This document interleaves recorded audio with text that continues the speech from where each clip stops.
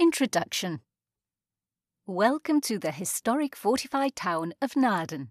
Naarden was established at its current location in 1350, in between the former Zuiderzee and the vast lakes and marshland. This strategic position made it possible to prevent the passage of any enemies marching from the east towards Amsterdam.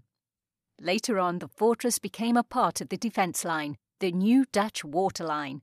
Naarden held its strategic position here as a military base until 1926. The Naarden fortress has a magnificent star shape. This was the best layout for the defending town. The points of the star formed the bastions, with small fortress islands and ravelins positioned in between the points.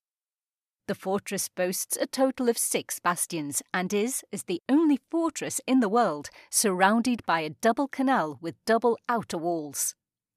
During this audio tour, you will discover the fascinating history of the Naarden fortress and the story behind her many fortifications.